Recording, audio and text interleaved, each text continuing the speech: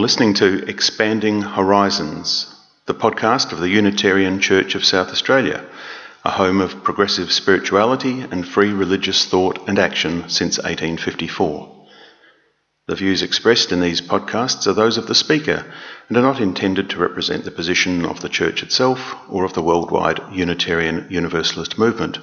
For more information, visit unitariansa.org.au.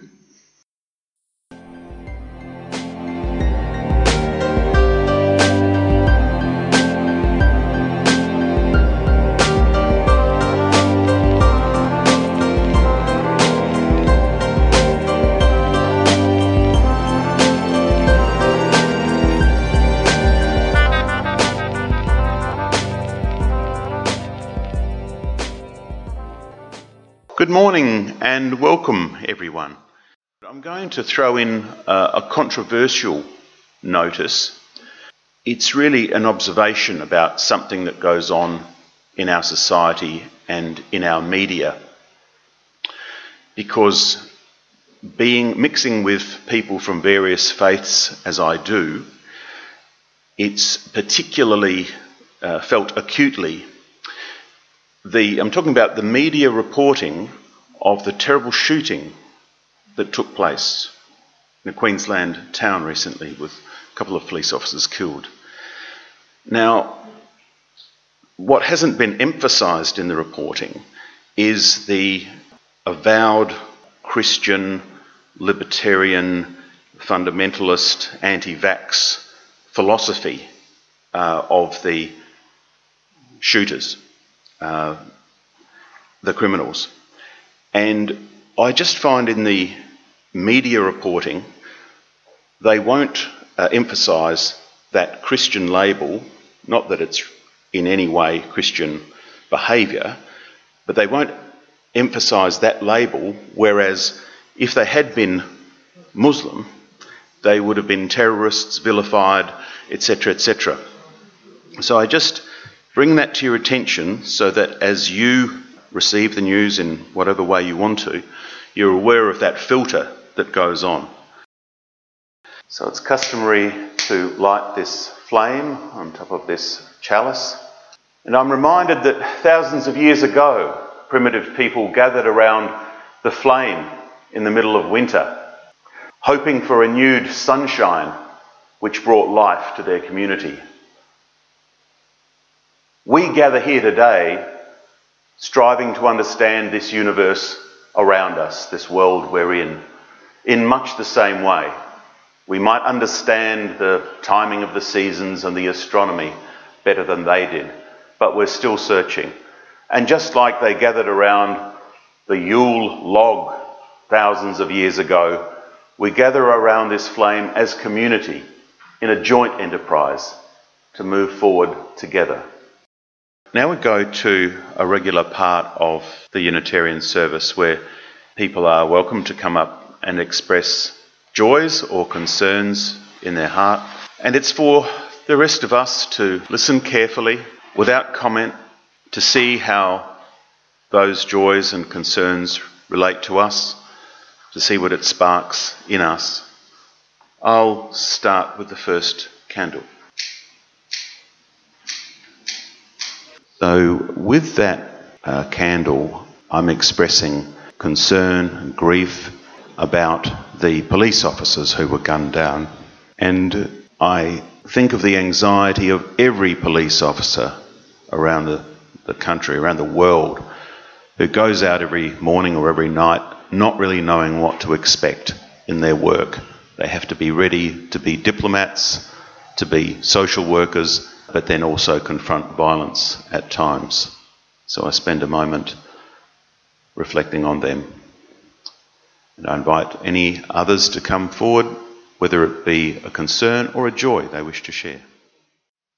Well, if there are no more, I'll just like one more, because all of us have our different concerns and anxieties, and also joys, reasons for happiness, which we may not be sharing just at the moment.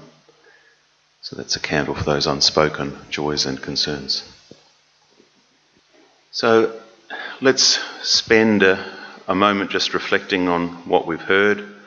Join with me in prayer if you will, or simply contemplate. The joys and concerns that come to us, unplanned, uncoordinated, sometimes have a theme. And today especially we can reflect on the mental health problems, the emotional health problems out in the community. How very fortunate we are. We're so thankful, those of us who feel in full command of our lives through our ability to reason and stay with an even temperament. Our heart goes out to those who struggle with the day-to-day demands of life. May they have peace, may they have strength, and may they receive kindness from others. Amen. Now we continue with the Christmas theme with a reading from A Christmas Carol. So thank you, Aaron. This is from A Christmas Tale by Charles Dickens, 1843. Scrooge, the mean businessman, is visited by his nephew Fred just before Christmas.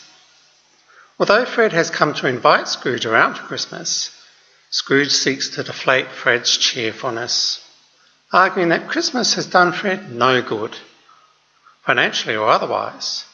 This is Fred's response. There are many things from which I might have derived good, by which I have not profited. I dare say Christmas among the rest. But I am sure I have always thought of Christmas time, when it has come around, apart from the veneration due to its sacred name and origin, if anything belonging to it can be apart from that, as a good time, a kind, forgiving, charitable, pleasant time, the only time I know of in the long calendar of the year when people seem by one consent to open their shut-up hearts freely and to think of people below them as if they really were fellow passengers to the grave and not another race of creatures bound on other journeys. And therefore, though it has never put a scrap of gold or silver in my pocket, I believe that it has done me good and will do me good. Well, these reflections I entitled today, A Christmas Story. You may be disappointed if you wanted to hear the story of the birth of Jesus, which is generally presented as a combination of the inconsistent accounts in the books attributed to Matthew and Luke. I will come back to the symbolism of Christmas in a little while, but first I would like to summarise the charming story by Charles Dickens, A Christmas Carol. Dickens originally entitles it A Christmas Carol in prose, being a ghost story of Christmas. With this short novel, Dickens gave us one of the most famous characters in literary history, Mr. Scrooge. No doubt the name was made more notorious by Walt Disney's cartoon creation, Donald Duck's uncle. In any case, you can still hear the expression in common speech from time to time when a miserly attitude is expressed by someone. In the story, Mr. Scrooge is the surviving owner of a business firm, his partner, Marley, having predeceased him. Marley's ghost visits him on Christmas Eve and tells him he will be visited by 3 Christmas spirits: the ghost of Christmas past, the ghost of Christmas present, and the ghost of Christmas future. The ghost of Christmas past takes Scrooge back to his youth, back to days of innocence.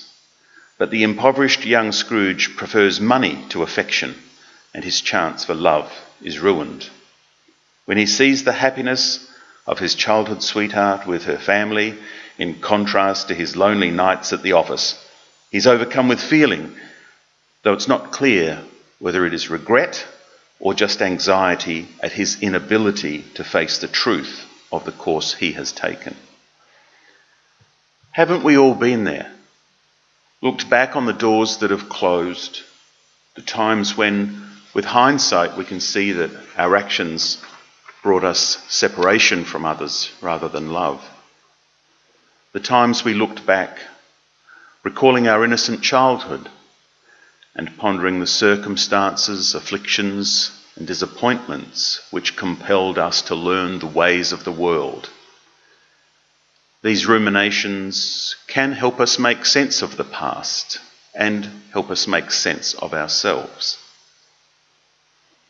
The second Christmas spirit to visit Scrooge, the ghost of Christmas present, shows him the joy and the suffering in the world around him. Due to his focus on the material things of life, he is estranged from both the joy and the suffering of others. Many are preparing for Christmas in a generous spirit and enjoying family time. At the same time, some people are suffering, even facing death. Scrooge is shown two emaciated children, represented ignorance and poverty. He's disturbed, troubled, but not yet in the frame of mind to do anything about it. Would it help us to have more compassion if a spirit could show us what is really going on in other people's lives? If we could better appreciate the joy experienced by others in long-lasting, loving relationships, or the immense satisfaction of parents at their children's achievements, the way in which courage has helped others overcome adversity. Wouldn't we ourselves be encouraged and uplifted and spurred on to be closer to others, to understand and appreciate their human stories? And if a spirit could reveal to us the pain in other people's hearts, pain from the wounds of long ago, pains from broken relationships, the pain of lost children, wouldn't it spur us on to take even more action, to offer a word or a touch of comfort, or to give generously to somehow alleviate the suffering of others in the world?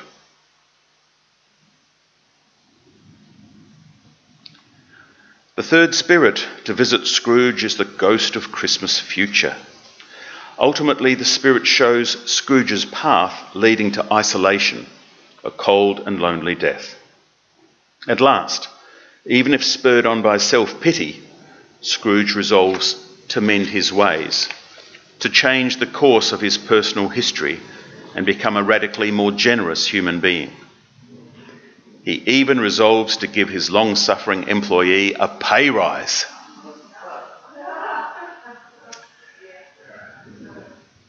How very helpful it would be if a spirit could show us the long-term consequences of our actions and the choices we make. What a boost to our maturity. For to act with long-term consequences in mind rather than acting on impulse is the essence of maturity. And how often we say, if only I knew then what I know now. It could only have made us wiser in relationships and in our generosity to others. What can we draw from Dickens' morality tale? We don't really need Christmas spirits to visit us to be able to reflect on our past actions. We already have the self-awareness to do so. We have the power right now to forgive ourselves the errors of the past. We can right now resolve to live with more love and generosity. We do have the sensitivity to experience the joys and the sufferings of others. There are people we meet every week who invite our compassion. It's entirely within our power right now to make choices based on the long-term benefit of ourselves and others, rather than indulging the passion or sensation of the moment, even if that means eating less ice cream. Well, since 25th December is approaching, it's a good time to look at the symbols of Christmas that are flooding in around us. Even Santas on scooters. Where does a free and responsible search for truth and meaning begin? Well, it probably begins long ago in the middle of a northern European winter. With snow on the ground and freezing nights, it was difficult to hunt animals, impossible to grow crops. Human life would be unsustainable unless sunny days returned. There must have been anxiety about whether the good days would come again, and yet somehow, miraculously, every year the wheel turned and the cycle of life continued. And from an old Norse word for wheel, the word Yule came into English for the time of the winter solstice. It doesn't mean Christmas, it is the festival of the winter solstice. At the risk of pasting over numerous local variations, it seems the typical Northern European celebration of the winter solstice involved fire, storytelling, singing songs, eating and drinking. Typically, there would be a bonfire celebration, a flame kept alive through the autumn and early winter that would be used to set the Yule log alight. It was no time for travelling, so it made sense to sit around the fire and sing and tell stories. If there were sheep or cattle, there might have been difficulty in feeding them all through the winter, so it made sense to slaughter some for a communal feast. The rituals of sacrifice to the gods, animal or even human, were an offering to the gods to ensure the return of the sun in the cycle of life. In more recent times, a mere 1,000 or 2,000 years ago, it wasn't always practical to burn logs in the larger human communities, so an alternative of setting candles or lanterns in trees served the same purpose. The winter solstice remained a festival time of singing, eating and drinking. The festival continued whether the dominant religion of the day was pagan, Roman or Christian. Meanwhile, along the northern and eastern shores of the Mediterranean, the Roman Empire had its own celebrations around the time of the winter solstice, the Saturnalia festival, celebrating the god Saturn. As in the north of Europe, it was a time of banqueting, the wine flowed freely, gifts were given to loved ones as part of the celebration. In the latter period of the Roman Empire, a holiday was set aside for Dies Natalis Solis Invicti, the birthday of the invincible sun, on 25th December. People 2,000 years ago were still celebrating what appeared to be the strengthening sun as the days began to grow longer. Christians of today need not be offended if one questions whether Jesus was born on 25th December. There's no biblical justification for it. The allocation of 25th December as the birth date for Jesus came in about 300 years after his death. Although it continues to be debated, many historians think it likely that Christian ritual has been grafted onto existing religious practice.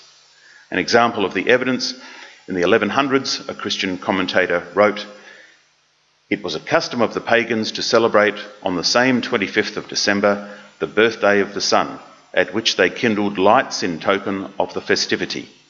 In these solemnities and revelries, the Christians also took part. Accordingly, when the doctors of the church perceived that the Christians had a leaning to this festival, they took counsel and resolved that the true nativity should be solemnised on that day." Many Christian scholars have made the birthday of Jesus an article of faith. Perhaps the implicit argument is that if they can prove he was born on a Wednesday or on the 25th of December, whatever, it is somehow seen as corroboration of a historical case for the virgin birth story that one finds in the books attributed to Matthew and Luke. As I pointed out before, the book attributed to Mark and letters written by Paul predated the books called Matthew and Luke. The authors of these earlier works were not so concerned with details about the birth and circumstances of the teacher they were writing about. It's often overlooked that the birth accounts in Matthew and Luke are inconsistent, suggesting that the story of a God being born into the world started developing decades after the death of Yeshua, but they had not become uniformly coherent in the 80s or 90s when Matthew and Luke were written. And I just mentioned that I use the term Yeshua because that's what I believe he was known as in his own community when he was preaching just under 2,000 years ago. And in a way, it's a simple sidestep to avoid the name Jesus, to be honest, because there has been so much loaded onto that name. And indeed, so much loaded on by the victors of the debates, which took place over a long period of time, 16 to 1900 years ago. Perhaps I'll talk about that another time. But finally, I must mention St. Nicholas, a Greek bishop who became famous in the 4th century of the Common Era for distributing gifts. The bishop's garments in those days were, or at least imagined to be, red with white trim. The Dutch name, Sinterklaas, for this saint was brought by Dutch migrants to New Amsterdam, which later became New York. Of course, the local English-speaking Americans couldn't pronounce Dutch any better than the people in England then or Australia now. So Sinterklaas became Santa Claus, which became Santa Claus. The image of the big, jolly, gift-giving man in the red suit developed over time through 19th century poetry and stories, not to mention that he was given a big boost by Coca-Cola, who used an established congenial image to promote their sugary drink. So, where does all that leave us with Christmas? What does it really matter when Yeshua was born? Do we need a confected image of a 4th century Greek bishop to remind us of the Christian message? It's not straightforward to sum up the teaching of Yeshua. To the extent one can discern his message from what has been recorded, he often spoke in veiled language. His wisdom was expressed in particular situations. One day he was advocating for mercy, the next day he was advocating for severity. But I dare say 2 things are clear enough. He advocated for us to love each other. It can take a lifetime, some would say many lifetimes, to be able to offer love without reservation to all whom we encounter. The other central theme of his teaching seems to me to be extreme caution in attaching oneself to the cares of the world and the deceitfulness of riches. How ironic that the next week will be saturation advertising for the acquisition of objects which we are told will demonstrate our love to others. Perhaps we here, of all people, can remember the reason for the season as we enjoy each other's company at this time of year. Be thoughtful, be helpful, be kind to each other. And then see if you can keep it up for the next 12 months.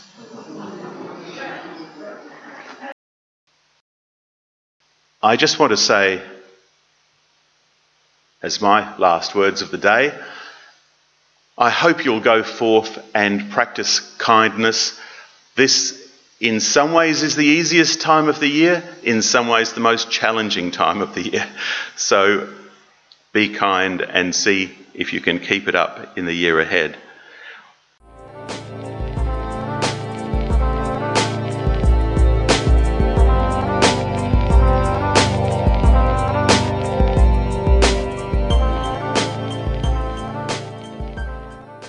We hope you've enjoyed this Expanding Horizons podcast. These podcasts are the intellectual property of the presenter. They can be used only with the express permission and appropriate acknowledgement of the presenter. This permission can be obtained by emailing admin@unitariansa.org.au. Please feel free to leave a comment or visit us on Facebook or Twitter by searching SA Unitarians or by visiting our website at unitariansa.org.au.